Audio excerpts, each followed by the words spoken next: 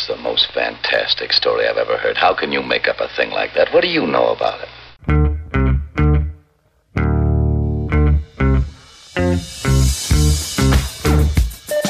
TGIF, it's Mantz and Mitchell with Gary Mantz and Suzanne Mitchell.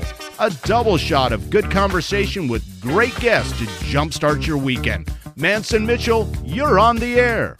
Thank you, Eric Kramer. Hi, everybody. I'm Gary Mantz. I'm Suzanne Mitchell. Together, we are Mantz and Mitchell in your ears for the hour. TGIF indeed. Glad to have you along with us. Glad to be, once again, working with bad boy Benny Mathers at the board. Benny, how are you today, sir? Doing awesome. It's time. Bring it on. Super Bowl.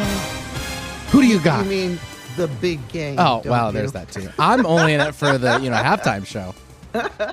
Usher's going to be there. Right. Okay. Yeah. Okay.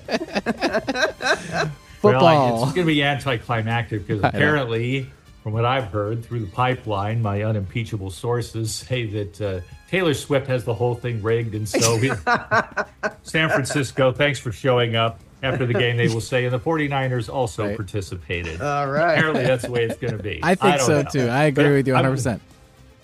I'm going to watch the game anyway. I have to say, I would have preferred the Ravens and some other team, but yes, well, that's right. I was born in Baltimore. I'm a Ravens fan, and to Ravens fans everywhere, I commiserate with you. That was a pretty miserable outing for them in the AFC Championship game. Well, as they say, there's always next year. Yep. Today, we are going to have a very good time. Before we get to our honored guest of the hour, Charlie Seraphin, who has written a unique book. This one is going to be really a treat to discuss.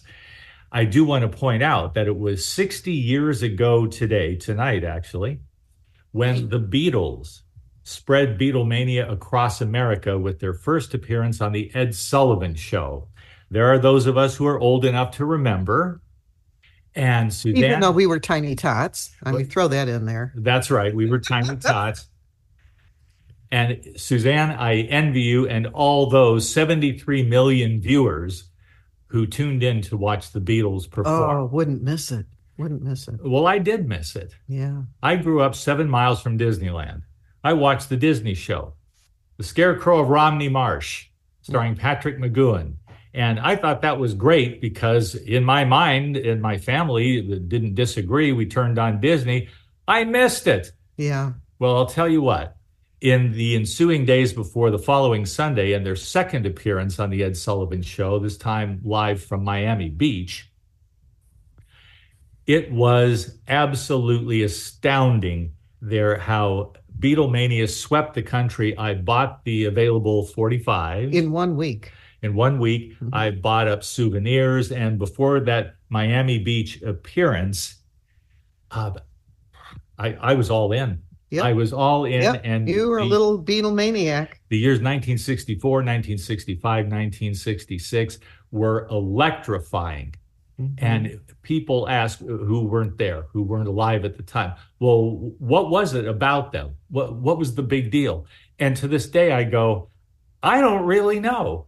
But whatever the it factor was, the sound, their look, their energy, their swagger, their sense of humor, their irreverence, whatever it was about them, the world wanted to see, to hear, and to know all about the Beatles, and have ever since for 60 years, as a matter of fact. But in those first 3 years, something extraordinary happened around the world, and I've never seen the like of it since. For baby boomers, that was it. That was the pinnacle. I have a feeling in 2024, our Time Woman of the Year, Person of the Year, and all the Swifties feel the same way about Taylor Swift that we felt like about the Beatles. Yes, it was amazing. Yeah. And so here we are, 60 years later, and we're talking about what it is that constitutes the story of your life. That's the title of a book by our guest of this hour, Charlie Seraphin. The Story of Your Life, Write Your Own Obituary. Occasionally, I've heard of people doing this in a class. Yes. Where they would do that, Yes. And I have a feeling that, there might be some justified self-complimenting going on there, where they were born, where they lived, their proudest achievements, their children, etc. But are you really telling the true story of who you were? Charlie Seraphin is an author, keynote speaker, award-winning broadcaster, and marketing professional, recognized by the Associated Press, Radio TV News Directors Association, National Association of Broadcasters, and the National Headliners Club. Charlie covered thousands of stories and interviewed countless newsmakers as a journalist. He's successfully managed news departments, major market radio stations, and professional sports organizations. All of that, one guy. He inspires audiences from coast to coast with his wit, humor, and common sense. His focus on decisions and how to incorporate personal values into everyday life are presented in a gentle yet powerful voice. And we are going to hear that gentle yet powerful voice right now. Charlie Seraphin, welcome to Mantz and Mitchell once again. It's so good to be back. Good to be with you. I have read all three of your books, Charlie. The first one was One Stupid Mistake, Smart Decision-Making in a Crazy World. And we had you on our show a couple times, 2 or 3 times, to talk about that book. And then you wrote, When Did You Stop Being You? In Search of Your Personal Brand. I read that book as well. And this time you're on your book number 3, The Story of Your Life, Write Your Own Obituary. And I thought, well, these are 3 very, very different topics. And my first question, easy peasy, why in the world are you writing a book about obituaries? Well, actually, all 3 books have the same underlying theme. It's self-reflection. I think it's important for people, particularly in our fast-paced world with all the technology that we have and the speed at which we accomplish everything or nothing, whichever your perspective is on any given day. But we're going so fast, we don't take time to stop down and reflect. And when we stop to reflect and think, good things happen. And my premise for this book is that when you read an obituary, and those of us that are kind of getting up in age, I guess young people probably don't, but older people do, we look at obituaries and we see them, we read about the person, we see these little factoids, where they were born, who survived them, where they worked, maybe what their hobby was, when they died, and when their funeral service will be.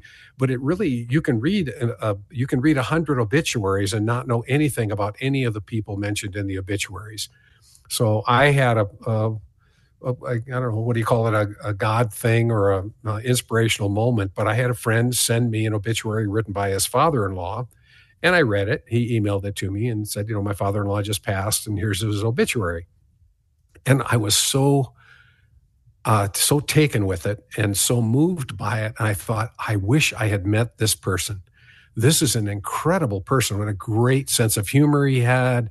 He was very self-effacing in his approach to writing about his life. There were some poignant stories about his love for his wife and his children. And it was just powerful. It was just a wonderful, wonderful thing. And then the rest of the story, as Paul Harvey used to say, is I found out that he wrote it 10 years before he died. And he just had this good idea. He wasn't in the throes of death. He wasn't, diagnosed with some terminal disease. He just said, I want to tell my story.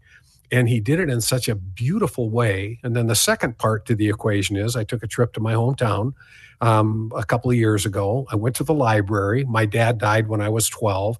And I don't really, I remember my dad, but I don't remember any of the circumstances of his death.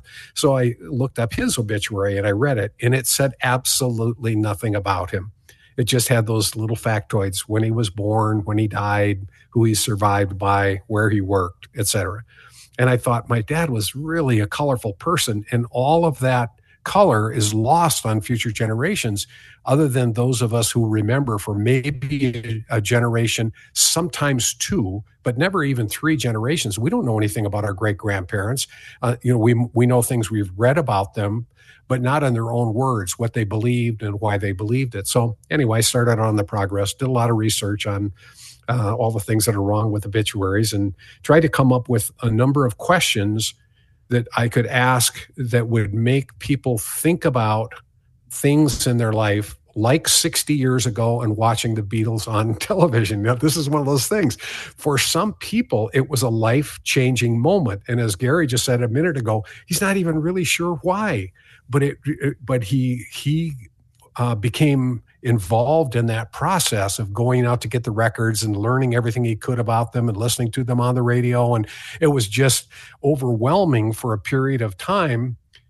And those are the kind of little factoids that people 50 or 100 or 250 years from now would love to learn about. And they would love to, they can read about the Beatles, but they can't read about what Gary thought about the Beatles or why he felt the way he did. That's beautifully said. It really is. Some things are just a mystery. Some things can't be known.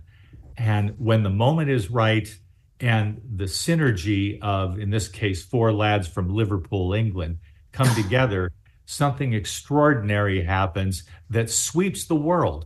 I mean, I look at it even today, 60 years later, and I can't explain exactly what it was or why it happened then, but God must have wanted to create something that would, one of my pet theories, okay, I'll just put it out there.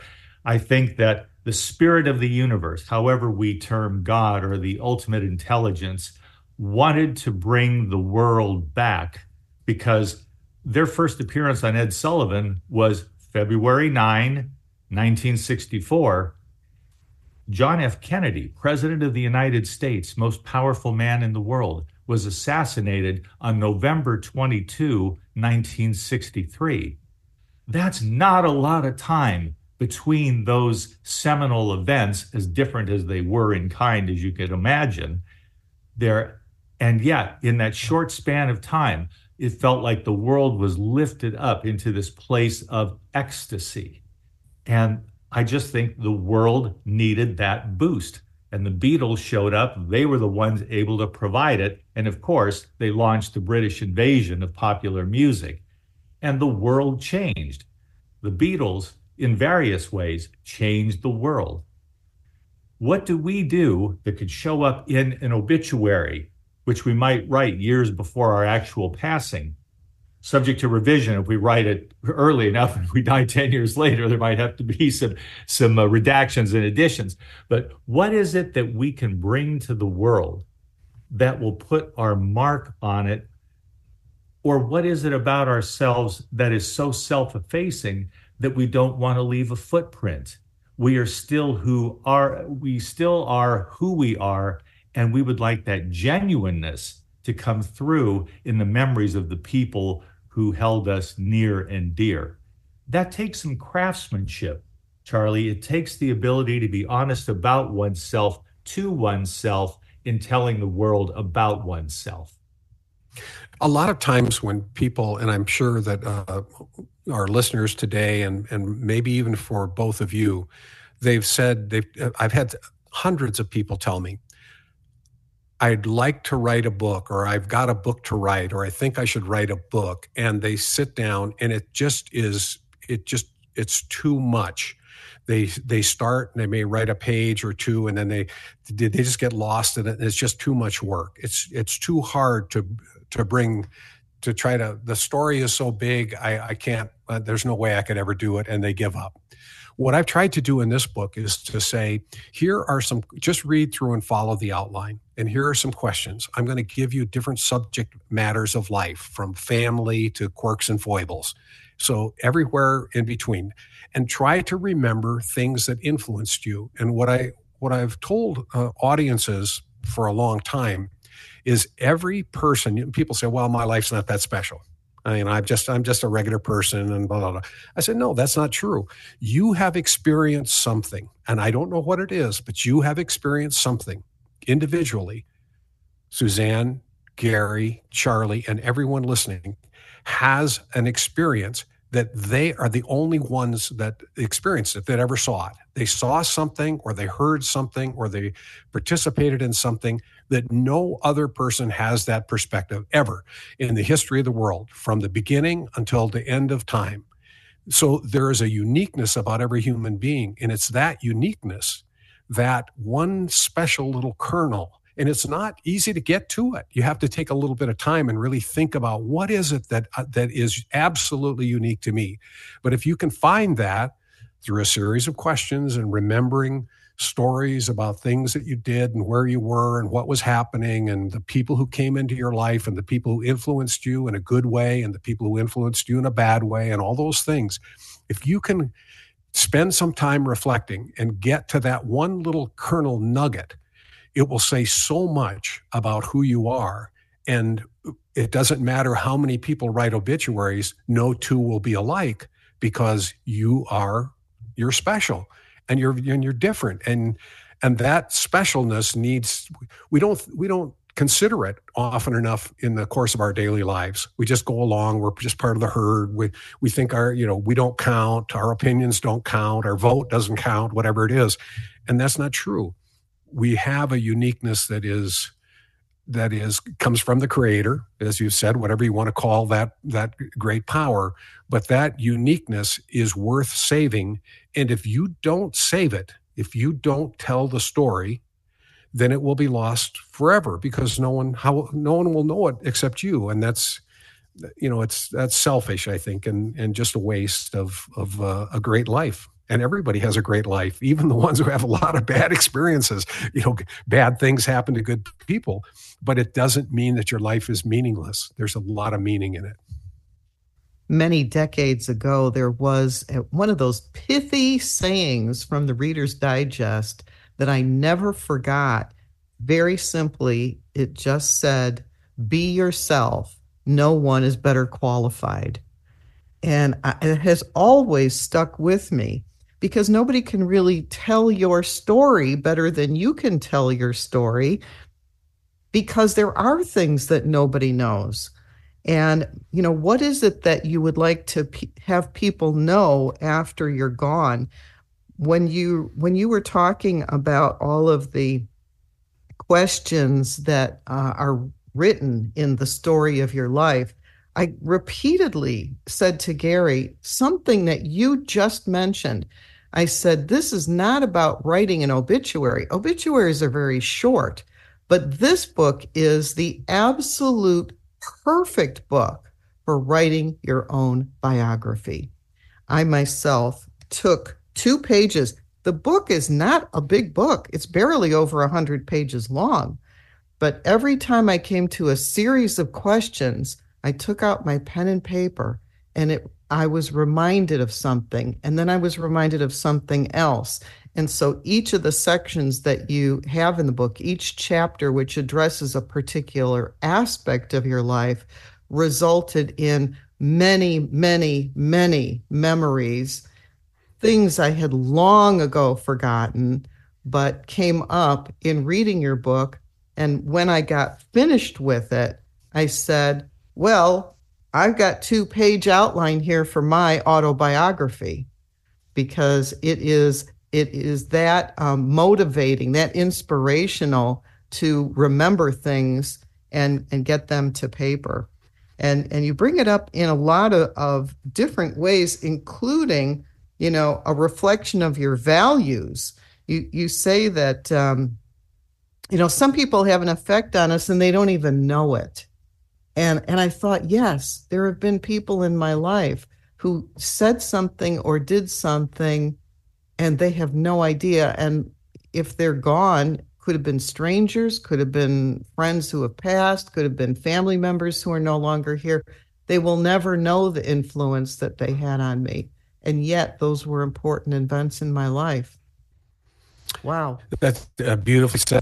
You're the poster child for it. And even if you don't write your autobiography, and even if you don't write your obituary, it's the exercise of remembering that I believe has tremendous benefit for every person. Because when you go back and you start connecting the dots, and I learned this through a lot of practice, but as soon as you remember that one incident or that one story or that one person, just like you said, your mind spider webs off to another topic. It could be a completely different era. It may have nothing to do with it whatsoever, but our brains work that way, and then we find something that is connected in our mind, but not maybe logical or linear. And so we go to, and we explore that idea a little bit. And then that one takes us to another one. And the more that we can spend time remembering, reflecting, thinking about, one of the things, and this is, in the world today is divided, right? We're so divided about so many things, and the people within families and friends don't speak to one another because I believe this and you believe that, and therefore we can't have a compromise and we're not going to talk about it. But if you think about it, when you have those really firm beliefs, I'm just absolutely sure of this, that, or the other thing, doesn't matter what it is. If you spend a little bit of time going back and saying, where did that come from? Where did I get that belief? When did it become so strong? When did I start feeling so powerfully about it? Because I didn't always. And you can use an example. We're using the Beatles today. There are people who didn't watch the show, Gary. They didn't watch the Ed Sullivan show to see the Beatles perform, which it seemed like everybody else did. And you kind of had to go like, oh, yeah, I'm sure. But it affected people. And it affected them in a way that may still affect them today. 60 years later, they may have things that came out of that, however many minutes, and it wasn't that many minutes, maybe 5 minutes long, of doing a couple of songs. I Want to Hold Your Hand, and She Loves You. She Loves You, I believe it was. And yeah, okay. So that's a 2-minute song, right? But that had a profound impact, and it spun off a lot of other things. And so when we sit here in today's moment, we're going so fast, we're not thinking about why we believe what we believe, or why we feel what we feel, or why we feel so strongly about it. So spend a little time to sort of analyze it. And the good news that can come out of that is that every once in a while we can say, I don't really know why I feel that way, and why do I feel so strongly about it? And maybe I shouldn't make it a tenet of friendship or family or love or caring. Maybe I should just push that back where it belongs, because it's not that important in the total scheme of things. Sometimes we have things that, we're out screaming and hollering and protesting and running around about that seems so vitally important. But if you really break it down in the context of your entire life and all your experiences, it's not that important. That's true. That's true. I want to get into some very specific things after the break. So we're kind of setting the table now before the break about more to talk about later. I'll just give you a hint. Right in the very first chapter, you had me looking at my life in its totality, because how I interpreted this, I don't know that you said it, but it's like there is a string that runs through your whole life. There's something that you can point to, and it might be a word or a phrase that describes you. And I had a phrase that I mentioned to Gary about myself. And I said, if you had 20 people in a room and somebody read that, would you know it was me? And he said, absolutely. So there are things about us that are so unique that even though we might use common phraseology, it would absolutely be who you are. And just to look at it from the macro point of view, going out far in space and looking at all of the years and all of the little things that happened inside that, how would you describe that? And I thought, wow, that is fascinating, just to look at your life from beginning to today. And so that was one of the things that was generated from reading your book. And I can't recommend it highly enough. You don't have to do your obituary, but as Charlie said, you may want to reflect on your life in a very meaningful way. You got something on your mind, Gary? Well, I'm checking this out.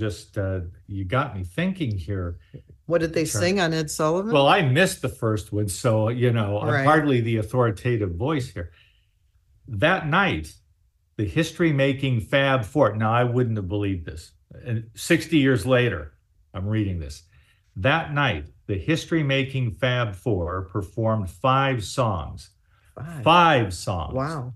Do you remember 5 songs? Do you remember 5 songs? No. All My Loving. That was okay. Okay, so All My Loving, Till There Was You, She Loves You, I Saw Her Standing There, and I Want to Hold Your Hand. Wow. I did not know that they played that many tunes. That's because you missed that one. Yeah, definitely. I remember hearing about I Want to Hold Your Hand and She Loves You. I didn't know about the others. I thought that they were played on other appearances, like maybe the next week. I don't recall what the playlist was for their second appearance the following week. But time, memory. You know what? There's a point to be made here, Charlie. See what I just read you? I didn't know. It's 60 years later, and I didn't know they played 5 songs on their first appearance on the Ed Sullivan Show. This is why we want to write things down, because posterity matters. History matters. And internalizing what others have meant to us matters.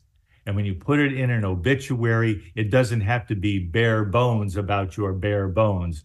What it can be is the story of your life shared. Charlie Seraphin is our honored guest of the hour. His book is The Story of Your Life. Write Your Own Obituary. We have more questions. I'm sure he will have more answers on the other side of a short break. We are Mantz and Mitchell. Stick with us. Glad you joined us today. We'll be right back.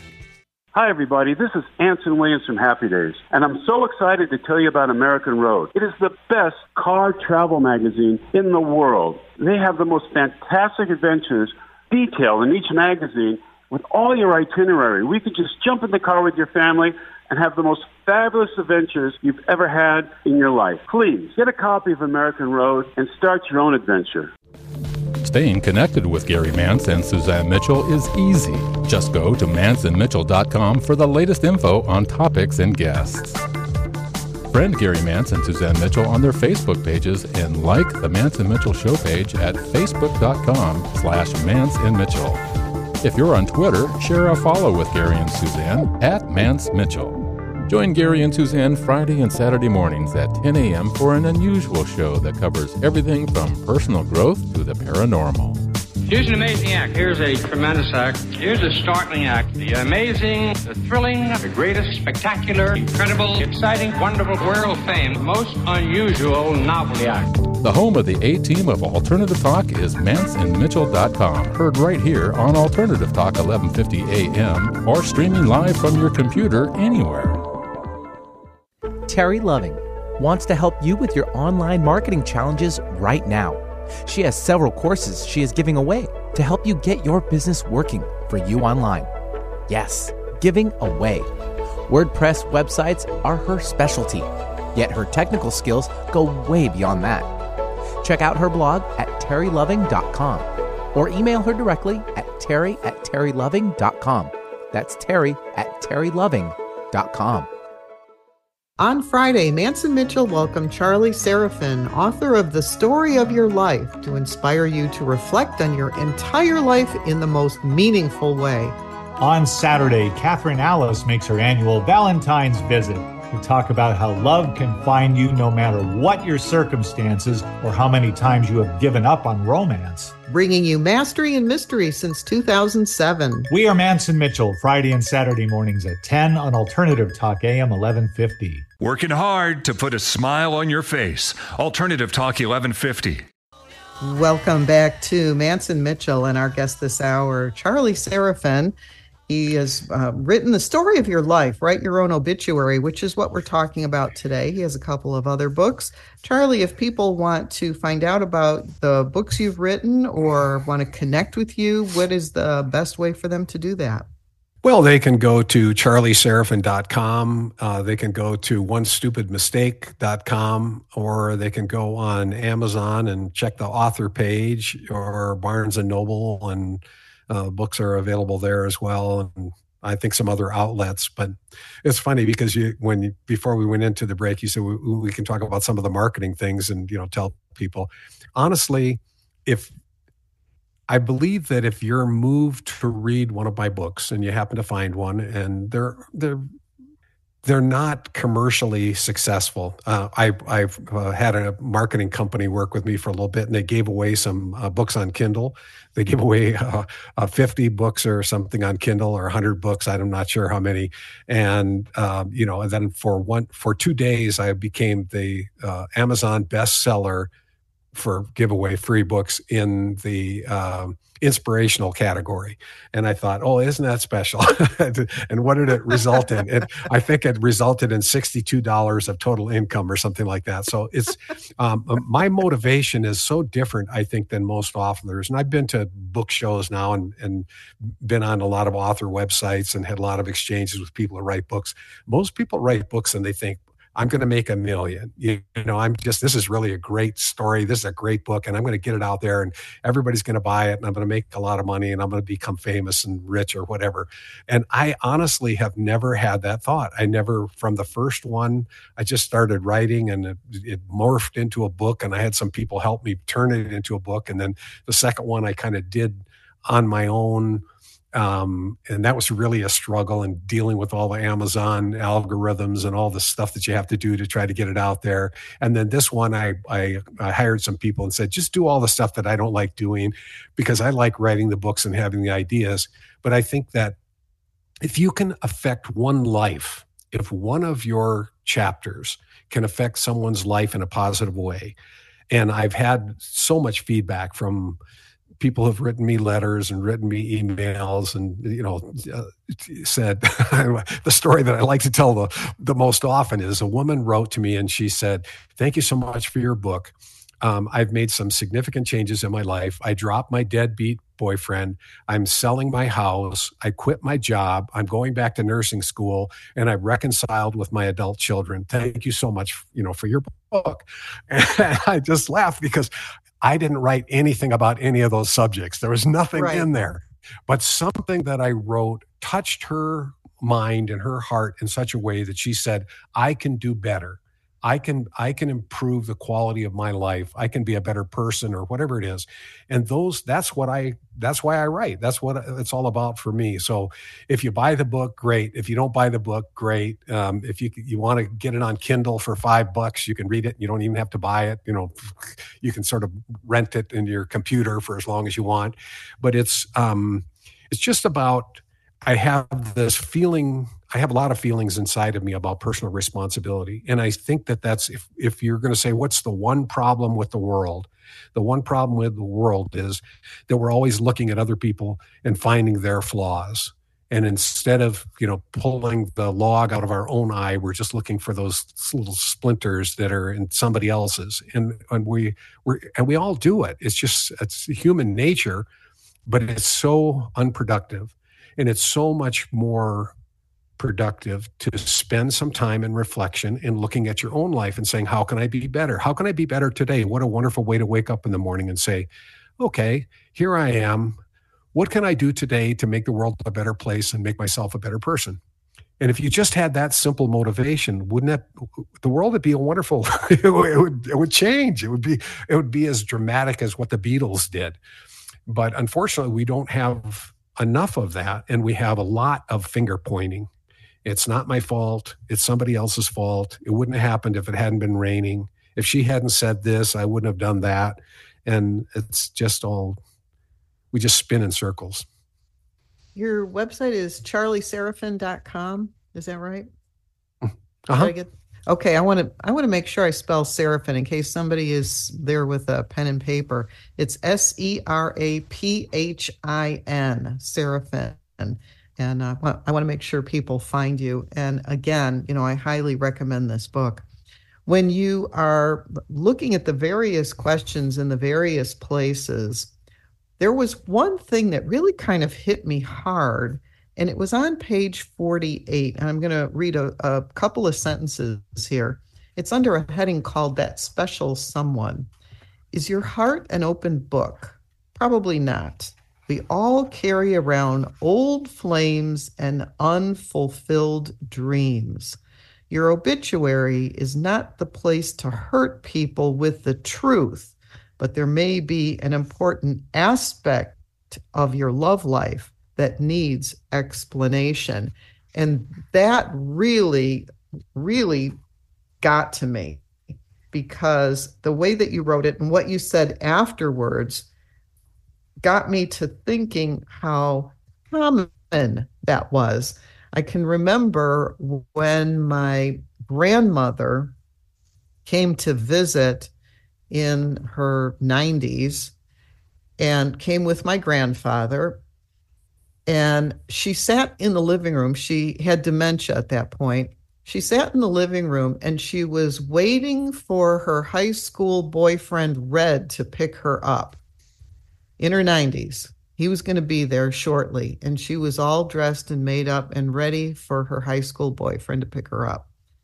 And then I also recalled something similar that had happened with my mom. Her intended boyfriend went off into the military and ended up marrying somebody else when everybody in the neighborhood thought that my mom was going to marry this particular gentleman, and it didn't happen. And so when I was reading this, and I said to Gary, do you have a secret love and unfulfilled from way back? And he said, oh, yeah. And so as I started checking around, it's like, oh my gosh, that's a whole lot more common than I would have ever imagined. And so you really prompted something in me to think about it as something that happens to everybody, not just that happened in my family, where there was this longing for, old high school boyfriends. That was really a very common experience. And interestingly enough, you say, think about it, reflect on it, look at it. You don't necessarily want to put that in your obituary. It just might hurt too many people.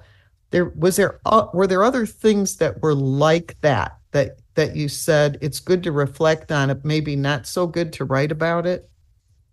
I think you can go to any category of memory, of remembering, and you could probably find those sorts of things, because we get caught up in coulda, shoulda, woulda, and there's a lot of people who walk around living regrets, right? And they just say, "Oh, if I had only done this, somebody offered me stock in Yahoo, before anybody knew what it was, and I didn't buy any. But if I had it, then I'd be a millionaire now," and that sort of thing. And it goes to every aspect of life. If I had my best baseball game at a time when there were no scouts there, and then when the scouts showed up, I didn't have a good thing, so I didn't make it to the major leagues. Otherwise, I'd have been a major league player. So we have all these manufactured sort of reflective memories that may or may not be valid. And I think that if you spend a little time with them, if you think like, as that particular thing goes on, you say like, oh man, I really loved or thought I loved this person. And then you think, well, and I should have married that person, and I'd be happier than I am because my spouse now isn't a particularly good spouse, and blah, blah, blah, blah, blah. Here we are looking over at the other person again and making judgment. Right. But, I think if you take that thought and you go all the way through and you say like, oh, well, if I had married that person, then I wouldn't have the children that I have, or I wouldn't have gone to the place that I went where my career really took off, or I wouldn't have met the spiritual director that inspired me and changed my life. And so you can, if you take a little time and you look at it, you can get beyond the regret part of it, and you can get to the positive. And then you might even get to the point and say, thank God I didn't do what I thought I was going to do. What I thought was a bad decision, or and at first glance turned out to be a brilliant decision. It was a really good thing that happened. Or, if you look at a lot of the famous people in history who went bankrupt before they accomplished great things, right? And they talk about those as learning experiences. It's a really good thing that Henry Ford went bust in a number of companies before he achieved what he achieved, because he could never have done it if he hadn't learned those life lessons along the way. And so that's what it is. It's you can do it in your love life, you can do it in your professional life, you can do it in your career, your anything, relationships, the neighborhood where you live. You can second guess yourself. That's not the goal. The goal is to really think it through and say, okay, this was a possibility. I made a decision, and I'm going to own that decision now, or someone else made the decision for me. I really thought I loved this boy, but his family moved away, and I never saw him again after that. And so, okay, well, what impact did that have on you? Did it make you more discerning when you met other boys? Did you look at the world a little differently? Were you heartbroken for a period of time, but in that time you discovered biology and you became a biologist? I don't know what the scenarios are, because they're infinite, but they're all there. And like I say, my goal is to get people to think. Just start thinking about things. Think about yourself, and not so much other people and trying to figure out where they went wrong or what they did right, but what you did, and own your decisions, and spend a little time reflecting on them. You talk about pivotal moments, and you ask a series of questions about pivotal moments in your life, things that we've talked about once or twice here already in this hour. And the fact that there was a choice being made, that you were at a crossroads. I put forks in the road in my notes, because you can go left or you can go right, and the road not taken, that's made all the difference. Ask Robert Frost. So and Yogi Berra too. Yeah. When you get to the fork in the road, take it. Pick it up. Okay. Yeah. Yes. The fact that we have made choices, and maybe in that moment it seemed like we didn't, that we were a victim or were at the effect of somebody else's choice. But really, during our lives, we have made choices at various crossroads that we've come to that have made all the difference. The exactly what you're talking about, what it looks like you missed or might have been a mistake, turns out that something better was waiting, going the other way. And, to think about that as well, that was a good thing to reflect on, is what were the pivotal moments? As I thought about it, there may have been, you might be able to count them on one hand, that there's not that many significant crossroads in a life. But when you start looking it over, you could probably pick out 3 to 5 really significant choices that you made and how that affected the direction you went in, the road you took. Yeah. And to take ownership of it, as you said. I think that's the most important thing, is to take ownership of the decision that was made and try not to blame it on extenuating circumstances.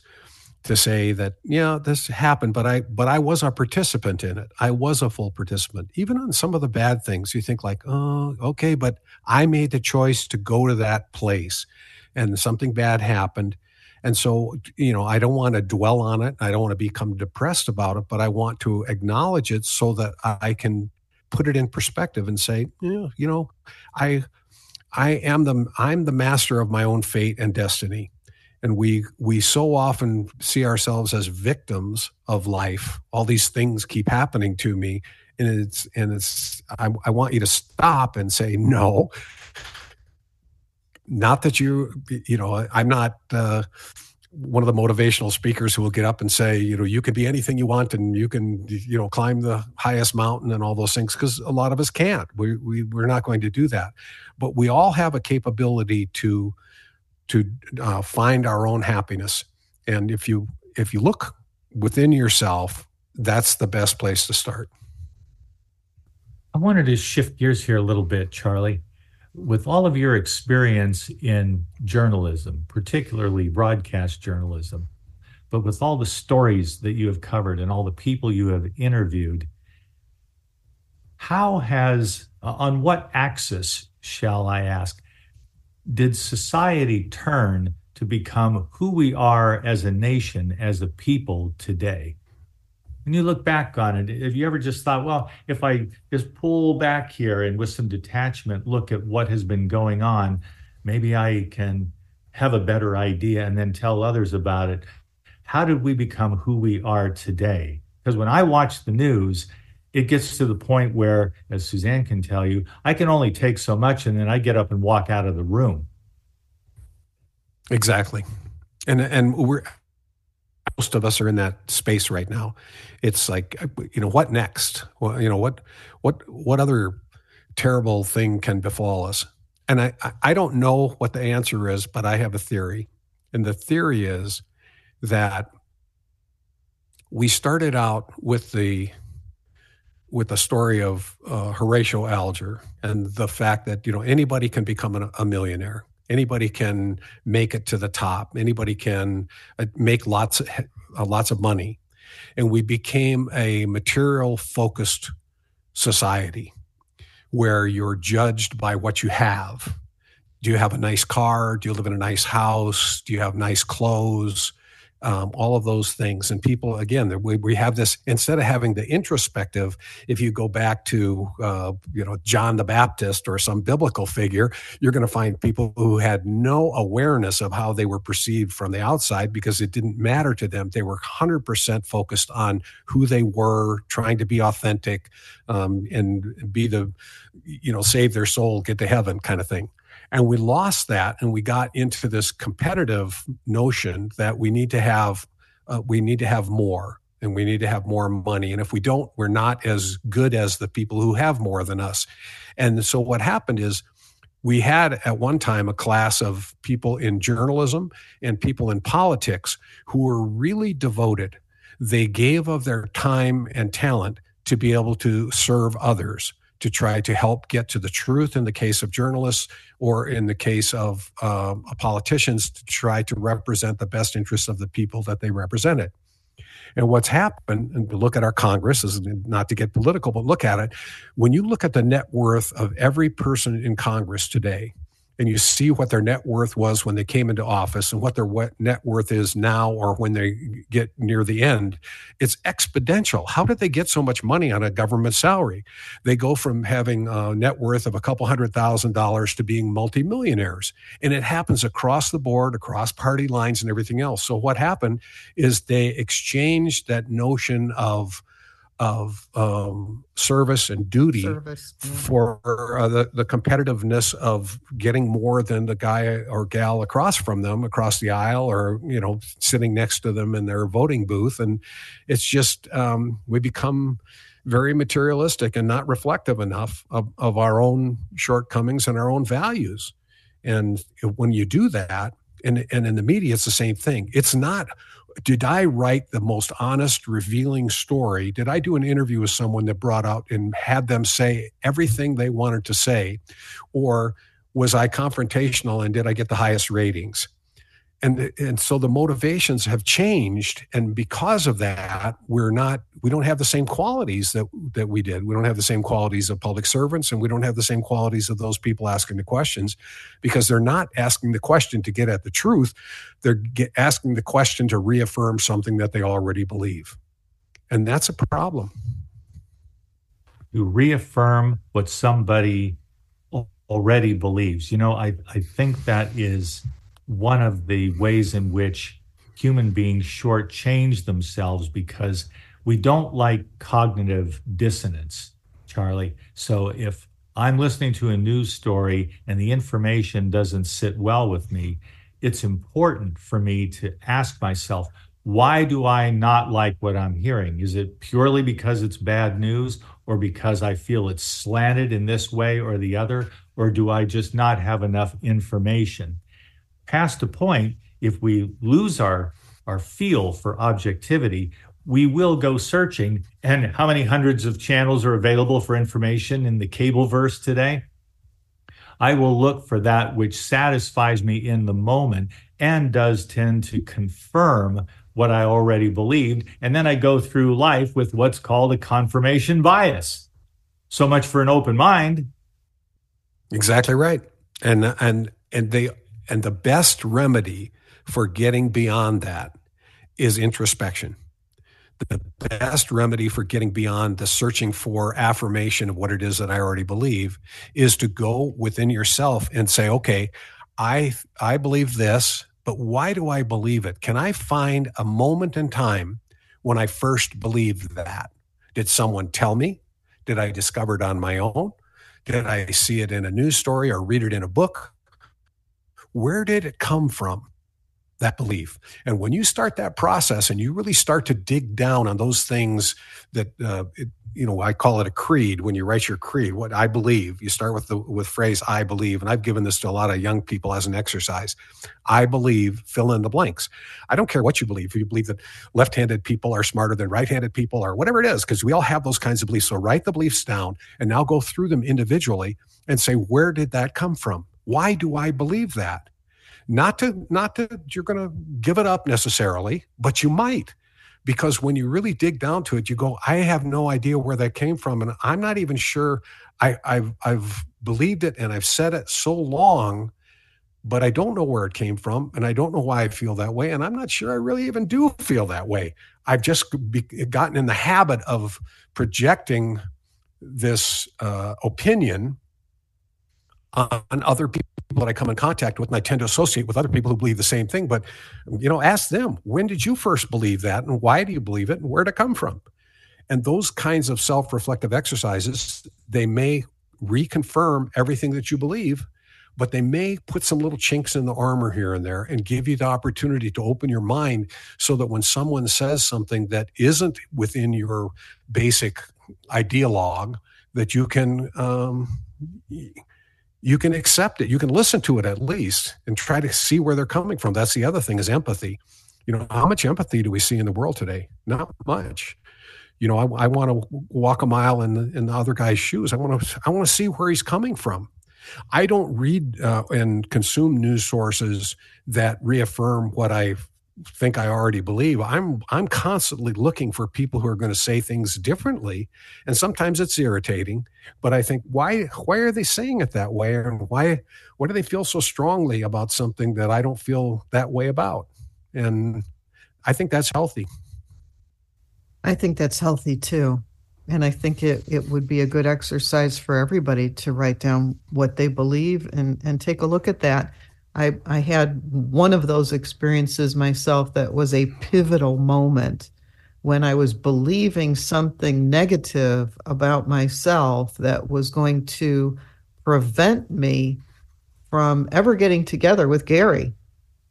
And when I said, where did that thought come from? Where did it come from? Where did it come from? I said, I'm not going to think that anymore. And then the rest is history. Yeah, and we're grateful that you got past that moment. Holy cow. Yes, right, Gary. And I didn't even know it was going on. That was the thing. You hit it well. Yeah.